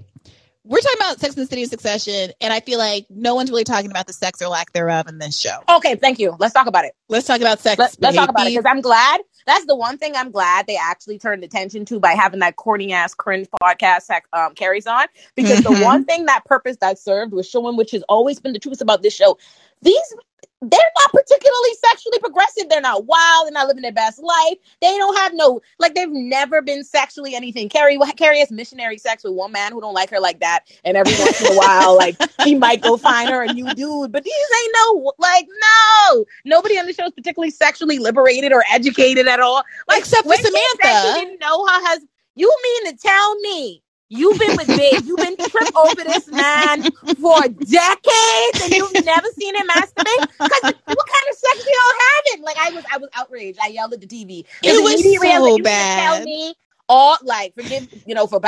y'all forgive me, but you this crazy for Big and he not even taking you down? Like, that's real? Like, really, this? That was nuts. It was nuts. That's crazy. Like, for setup people, she's on a podcast, which I gotta hit the podcast button. Oop, that's not the podcast button. That's the Star Trek button. Give me a second.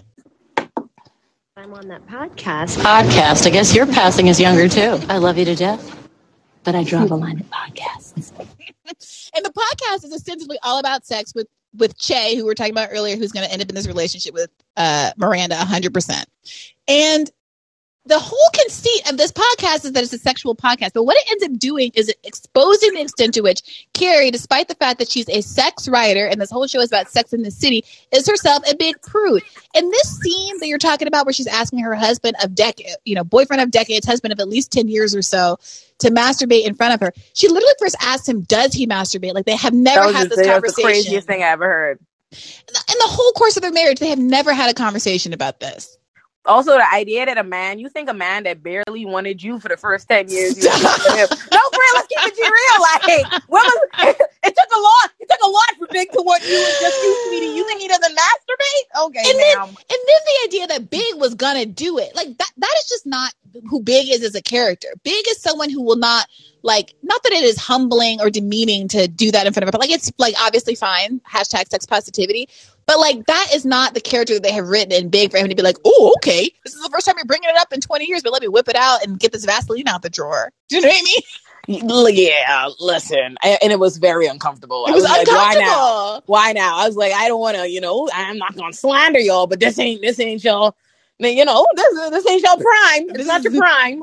I don't know if I need this.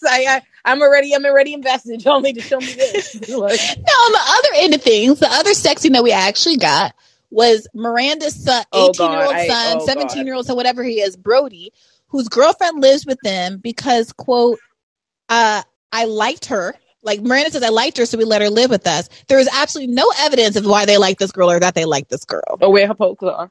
Like where are they? Where are her parents? Because you can't just like children so they live there now. Like, it doesn't work like that. Right. Like, there's a line in this most recent episode where Miranda's like, did we accidentally adopt her? Which you did not. And also, somebody called CPS. Right. Yes, no, we did get that very, very uncomfortable, that terrible. That was wild, even for teens. But do you want it, though? Like, because you seem like you're kind of cringe about the idea of Big and Carrie having whatever that masturbatory session was going to be. Because it was cringe. It's because Carrie is cringe. Carrie has cringe sex scenes in general. Like, have you ever seen when her and Berger was trying to have sex? Or I must have blocked it. No, I was watching on cable, so they cut those scenes out. Oh, child, listen. Carrie does this thing in general, and she does it consistently. It's actually been working my F-word and nerves for about 15 years, but she giggles like a lot. Like she does this thing where she thinks she's like it's like a girl like flirting. Like, you know, that's why she like refers to Mama, you are a grown woman. You might have pension. I have had enough. Okay, say what you need to say. Like, you mean to tell me this man? She did, like, when he started masturbating, she started doing all that bashful stuff. Miss, right? You better look him dead in the eye and commit to this. No, honestly, you damn right.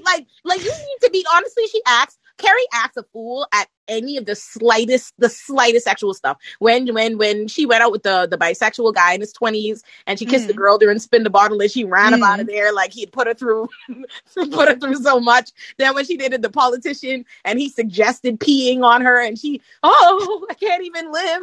Then I mean, listen. I just want to be clear before anybody gets a soundbite. I am not saying that is a common activity or anything, but it's the response. Like if you live a life enough where you're allegedly so sexually liberated, so sexually free, or whatever it is you claim to be, that your whole job description is I am a sex columnist, I write about sex, then boo, I'm gonna need for you to be about sex. You shouldn't be wilding out at the suggestion. You could say no, like I'm not really here for that, but it shouldn't be this like, yeah, let me talk to everybody I've ever met. I can't even think about it. Oh God, I think I might not show up for the next day because what if he makes this thing? Right. It really does also expose this into which the original show was this very 1998 version of like radical sex talk, which is like talking about the fact right radical sex existence, or like sex. There's a vibrator, call the rabbit. Oh, what? There's people are using vibrator. Like that was the level of the discourse. No, but honestly. The thing is, today, now that they have this podcast, I'm on that podcast. I feel like we're going to end up not actually talking about sex. The way that sex is being filtered through this contemporary lens is not about the sex act. It's about all of the, sex, new ways that people identify sexually. So it's like sexual identity politics. I don't mean that in a negative way, but it's about, pronouns and LGBTIA issues. It's not about people, wherever they land on the spectrum, actually boning. Right. But like my thing about this is like, right, that's whack. Right? Like, right? Like it's whack because honestly, I don't know about y'all. I don't know about everybody else, but I know me. I don't really care to hear about sex from a bunch of people who are not fucking. And that's like, no, for real. Like that's what the show like what like what? I don't need to have this discussion with y'all. Like I'm educated. I'm a scholar. If I want to talk about sex, like that, like, sweetie, I went to school. Your Miranda might be figuring this out late now. Like, I already know, miss. So get to cracking. Give me content. Like, well, do you think Black Samantha is gonna be like the real Samantha and inject some sexuality into this with her kind of cornball Elvin looking husband?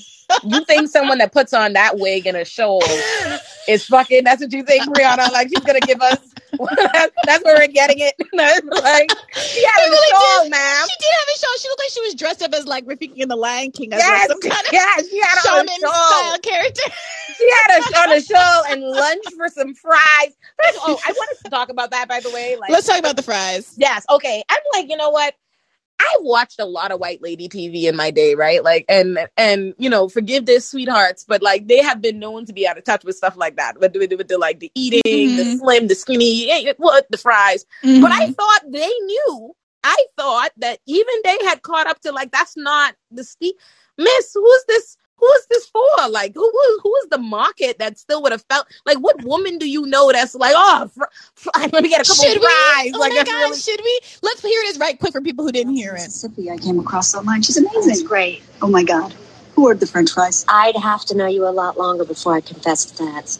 Can I have one? Sure, they're cold. But they're still greasy, right? That's so bad, they're good. Oh, yikes, I'm going to be late. I have to go do a podcast. They're like jury duty. I'm on that podcast. I guess your passing is younger, too. I love you to death. But I draw the line at podcast. Oh, my God. Like, what? What? Like, the idea that Carrie's still, like, you mean to tell me this lady, like, Carrie's like, that's what I don't like about the whole character, like what they've done, right? It's like Carrie has always been a character like little to no character growth, like none, right? Never, ever, any. And in so many ways, especially the fries thing, they showed me that, like, lady, you might be 62 now and you still on this bullshit. Like, you still, you still on this? Like, you're still saying shit like this and living by this frat miss, ma'am. Right? Like, what kind of, but yet I'm suddenly supposed to believe this character who has never shown any growth, never made any better decisions, and has been, relatively weak. God forgive me, but the whole series, now all of a sudden she's so strong, she can't cry, she can't be around Charlotte post the death of this man. She couldn't get up and breathe when that man used to break up. Listen, forget that. She didn't know she couldn't live her life when she broke up with him because he wouldn't say I love you or whatever when they was going down to the steps to go to the trip. Then God forbid when he got married. I can think of at least 6 different occasions where Carrie lost her effing mind. Right. Over Big's absence. Now you mean to tell me he's dead? And she's okay, sweetie. Like, what? Like, no. I'm like, I've had enough. You're not gonna tell me she's simultaneously still worried about Fry and strong enough that she's okay with her husband's death. No, it can't be all both. You gotta pick a struggle. Oh, like in her defense, she did show one bit of character growth that I can think of insofar as she quit smoking. Oh, word. She quit smoking during the series, and she also quit fries, apparently. Listen, my daddy quit smoking eventually too, when the doctors made it very, very clear that it was no longer a choice for him to make. The irony is, it does feel like a poll-tested decision. Like, the viewers didn't want to see her smoking on screen anymore, but I think the average Upper East Side, New York viewer who they're aiming for and targeting with this, or Connecticut viewer or whatever, 100% still is on that Atkins diet, is still doing keto. Listen, but you're whack though. Like, my thing is, if you're gonna let her, like, listen, I'm all totally fine, and I said this and I stand by this. Everybody, if you're listening, I am pro letting these white ladies just be white ladies in their white lady cocoon. And that's fine. Let them be full scale, the problematic that they would be in the way that we accept they wouldn't be because we ignore it. We're now in the white world for the whole period of time in which we're watching Sex and the City. And that's cool. We could do that. Or apparently we have to do this awkward, terrible world where they're cringing me to death, trying to make them be like evolved and like, a part of this new world. And I'm saying, if you're going to be a part of this new world in all these other ways, then maybe, lady, it's not like a hot take to eat fries. Maybe like we don't have that bit. Like, maybe we eat. Well, look, the hand with which she plucked the cold, greasy fry from the plate was adorned with the neck by a bracelet that was made by an independent artist from Jackson, Mississippi. So it all evens out. You're right. Honestly. Ridiculous. The more that we talk about Carrie, the more that I am starting to be a little bit offended that when we play the game, Which Girl Are You? I would get Carrie. The funny thing is, I think that's just, take that as just like, because we're Leos, like, that's just being main character. Like, you know what I mean? Because they're all pretty whack in their own rights. But it's just, I'm a lawyer. Like, at least like throw me a little bit of Miranda or something. Do you want to be Miranda in actuality though? I mean, I don't want to be any of them in actuality. We couldn't be any of these women, but if we really think about it, like, if we're honest with ourselves, let's just take it out of the world of like how you feel about it. Miranda's a miserable bitch. Like, Miranda hates life. Like, she's unhappy. Miranda is miserable, and she damn near wants to. Because apparently she's been closeted all this time, so maybe she can get a little happiness this season. Right, like, hopefully. But ain't nobody want to be like Miranda, mad as hell all the time, gangbanging on happiness. My girl is miserable. Well, let's talk about who I think the happiest character is probably Charlotte. Exactly, and that's the one to be. Yeah, because she's so naive. Like, she's so deeply ignorant and naive in her, and ignorance is bliss. Moreover, did you see in this recent episode, the most recent episode that maybe you haven't seen, her husband Harry, like, she was the one who was supposed to have settled, right? She wanted this Ken doll looking dude, but she ended up falling in love with her divorce lawyer, who was like a little chubby, bald, sweaty Harry. Harry was piping her down. Let's not forget. Exactly. And in this, there's a scene where Harry kind of runs to the bathroom while she's on the phone to take a leak, and is, still loud and crass the way that Harry's supposed to be. But he's not looking, and maybe I'm telling on myself in my own age that now I'm just fully peeping men in their 40s. Right. Like, this is my Harry lane. look a little good. But I was like, Harry looked pretty good. And Harry has been on the Peloton himself Listen, I always knew Harry. Charlotte and them live in that world where, like, you know, white ladies are just like inherently valuable. So like if you're cute and you could read and you could write and you have like a little bit of money, you're entitled to like no, I'm sorry, like no, but she does. Like that's not even slander. I'm not even, y'all don't even get mad. Don't even get mad. I'm not even coming for y'all. I'm just saying that is a world, right? Like when we're talking, that's a world that exists. Charlotte lives in that world where she just thought like it's very assembly line. Like she thinks she's real gorgeous. She wants some gorgeous man that she thinks is like real, you know, which is what she got out of Trey. And so for whatever reason, Harry to her was that kind of deviation. But to anybody with good sense, if you had sense, Harry was always you know, he's a white guy. He's a relatively cool looking white guy with money, with bread. Let's start there. I like when white guys shave their heads bald. It gives them like a sort of an ethnic look. I like bald if the man. If a man's fine, like bald is hype. You know what I mean? Like bald go crazy if he's fine. If he's not, then you know that's just between him and Jesus. But Charlotte, anybody with sense always knew that Harry was the one. Like to me, punching down. I think right. He just wanted him a nice. How I Met Your Mother. I just want to say while I'm at it, Marshall was punching down with Lily, and y'all can all fight me. Everybody get at me, fight me. I don't care. So Charlotte thought that's aloofness by her lonesome sweetie, because the only thing she brought to that relationship was the house, which she got in that divorce that Harry got for her. Right. So that's Harry's house. I just want to be clear. That's where she got it. She didn't have no bread till Trey left it behind. It's true. Okay, so we do have to talk about this Peloton incident. Mr. Big, at the end of episode 1, has a heart attack or has a stroke on it. Okay, how Carrie let him die. Okay, we didn't talk about this on the podcast, but your team, Carrie, needed to stop cradling him in his last moments and get on that cell phone and call 911. No. That's not. No. That characterization is inaccurate. Let me tell you what happened. Cradle him in. No. The man had a heart attack and did not die. He did not die. He's sitting upright. He fell to the ground, but like a smart man for his own support and stuff, he got himself up and hoisted himself safely upright where he was, waiting for his wife to come and call help for him. Let me tell y'all what this goofy bitch did. Like, she walks in. Like, I just want to know how long it takes you to process that your 60-something-year-old has been sitting in the ground in the shower looking. What is she confused about? There's danger afoot. Emergency. Mayday. Literally in that moment, I paused this thing and I was like, you know what? This is what I've been saying the whole time. Carrie ain't never been good for shit. This is why Big moves with. Like, no one ever talks about that. Everyone always talks about how Big is a piece of shit, how he treated Carrie. Are we ever going to talk about the fact that Carrie's not exactly top tier woman? Like, are we ever going to talk about that? Like, are we ever going to address it? That perhaps he was treating her at the level of her worth because he knew that at the end of the day, we had a fucking heart attack. This would not be the woman to get him help. She not only takes 25 seconds to process that something is wrong, she then runs over and pushes the man onto the ground, back onto the ground where he had gotten himself up. She pushes him into the water, comes out of his shoes so she could dramatically wet him up. I was like, this is the stupidest bitch to ever grace television. I was like, oh my God, you finally got this man to marry you just so you could kill him. Oh, she made me sick. Murder. I was like, yo, they need charges for shorty.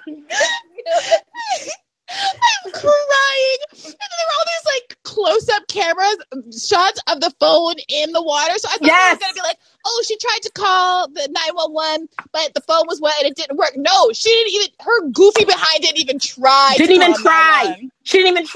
She just thought she was gonna will him back to life. I'm like, this woman cannot be for real. She thought the white tears were that powerful. Okay. So when this happened, my first thought was, okay, I can't believe Peloton signed up for this. Like, I really can't believe, like, this seems like not a good look for their bike.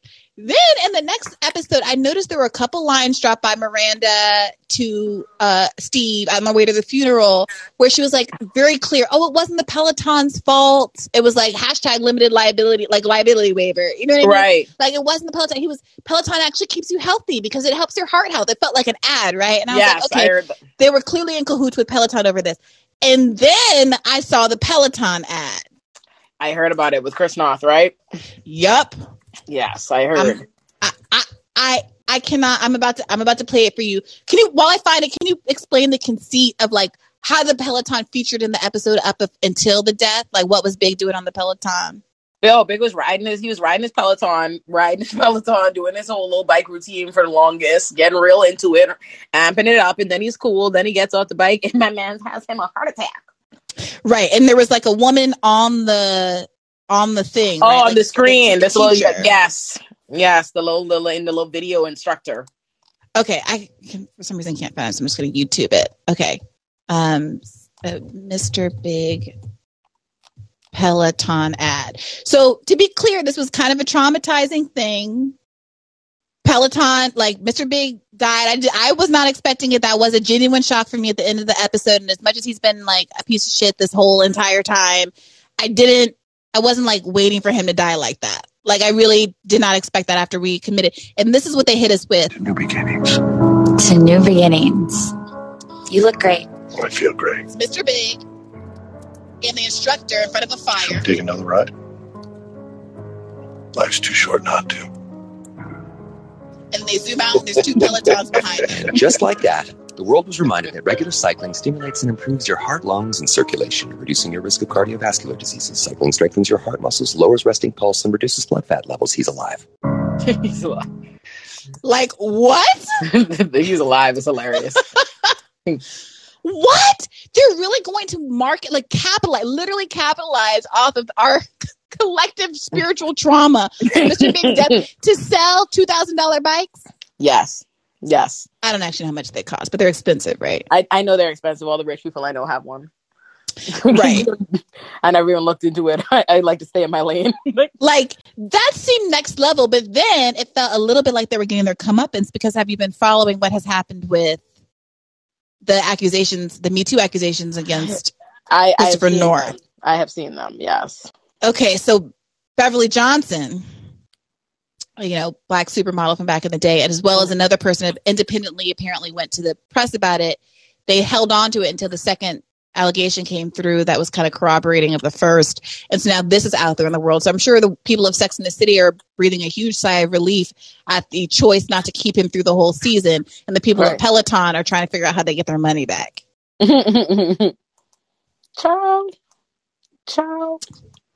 Yeah. Okay. So that was the last, I think, big pointer I had about Sex and the City. I know that a lot of you probably had Succession thoughts and feelings, but you still can queue up and shoot at us. We're going to try to wrap this. I was really going to try to get this under an hour and a half this week, and that did not happen, but we're certainly not going to go over 2 hours. So I'm going to give you a last final call for any questions.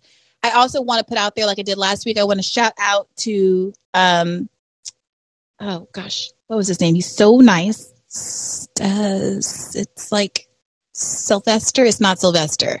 It's the name. Oh, Spencer. It's Spencer, because I had a crush on a Spencer in middle school. Spencer, who actually did make a clip from the last episode that I could push to social media. Spencer, thank you. I really appreciate that. And I'm going to get back to you about our discourse about Netroots that we were having.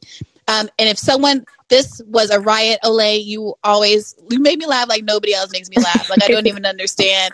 So clip some part of this for social media that you think would induce people to come and listen to it so I can push it out. If you asked a question and you said something and you want your voice out there on the Twitter streets or what have you, I will push that out. Clip whatever you want.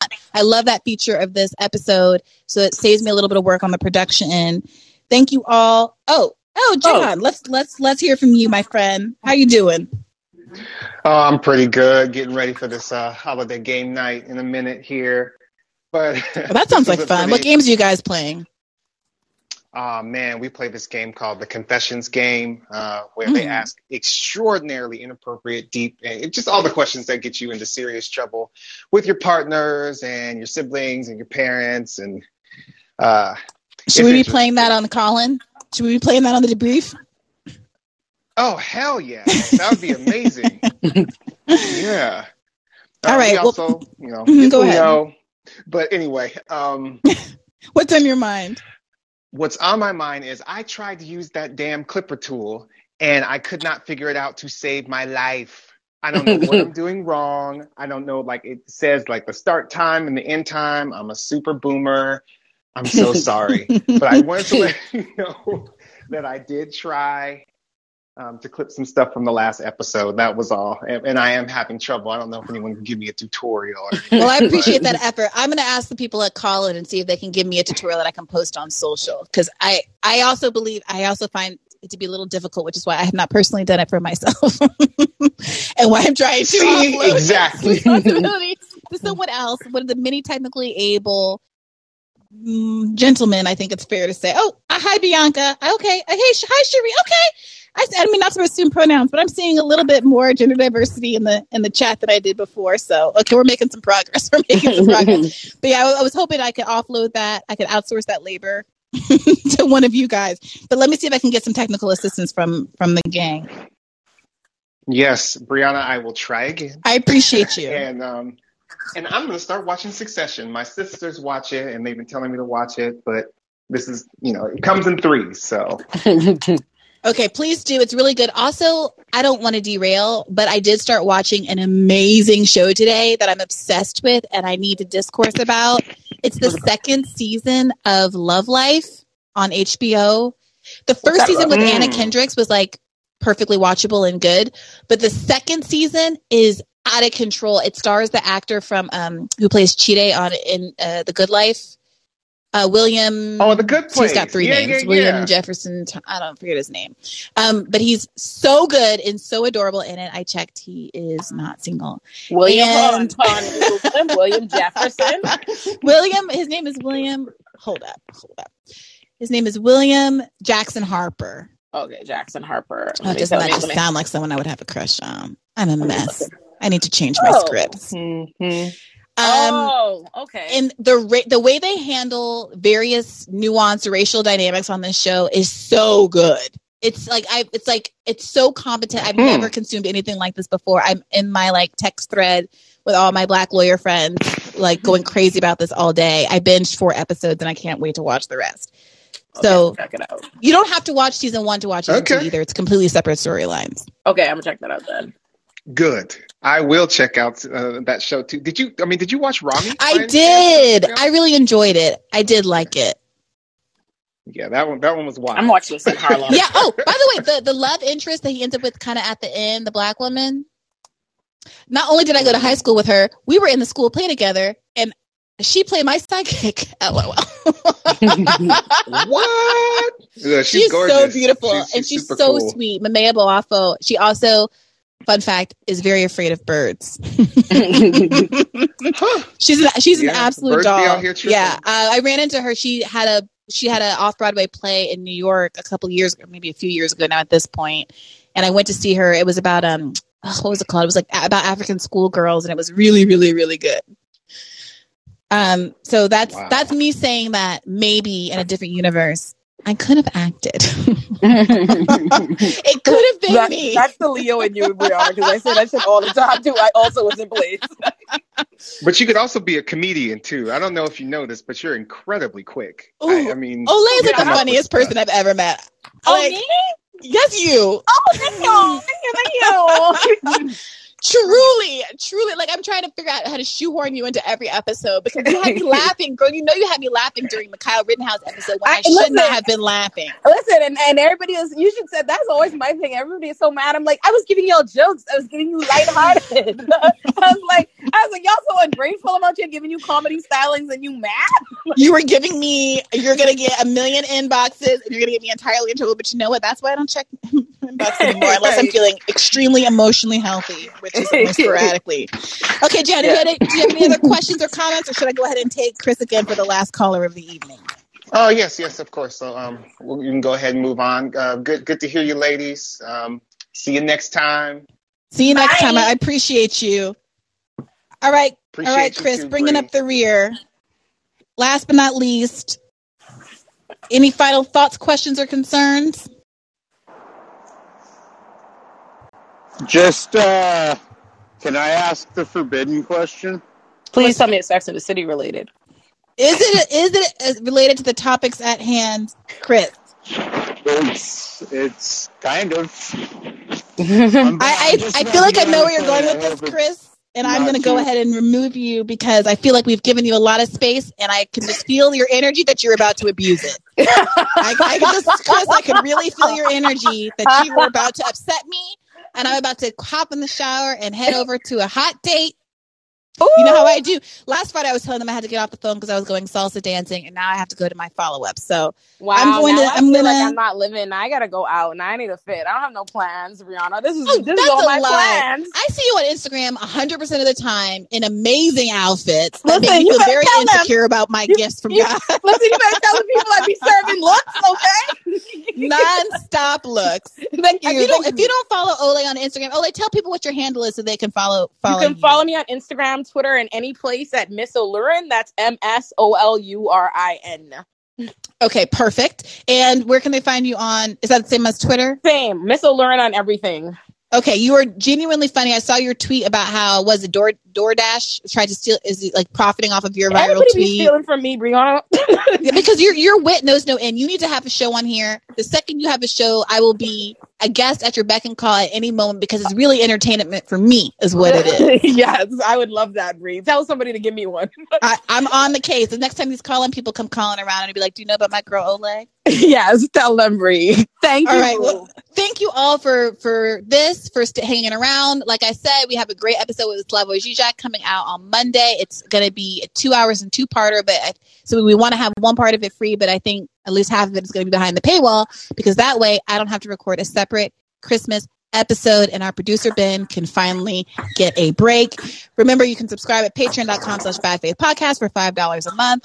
Remember that you should go ahead and subscribe to this here, follow this show, the debrief, so that you can get alerts when I schedule upcoming programming, which I'm going to try to do better at scheduling in advance, which is the thing I do not do.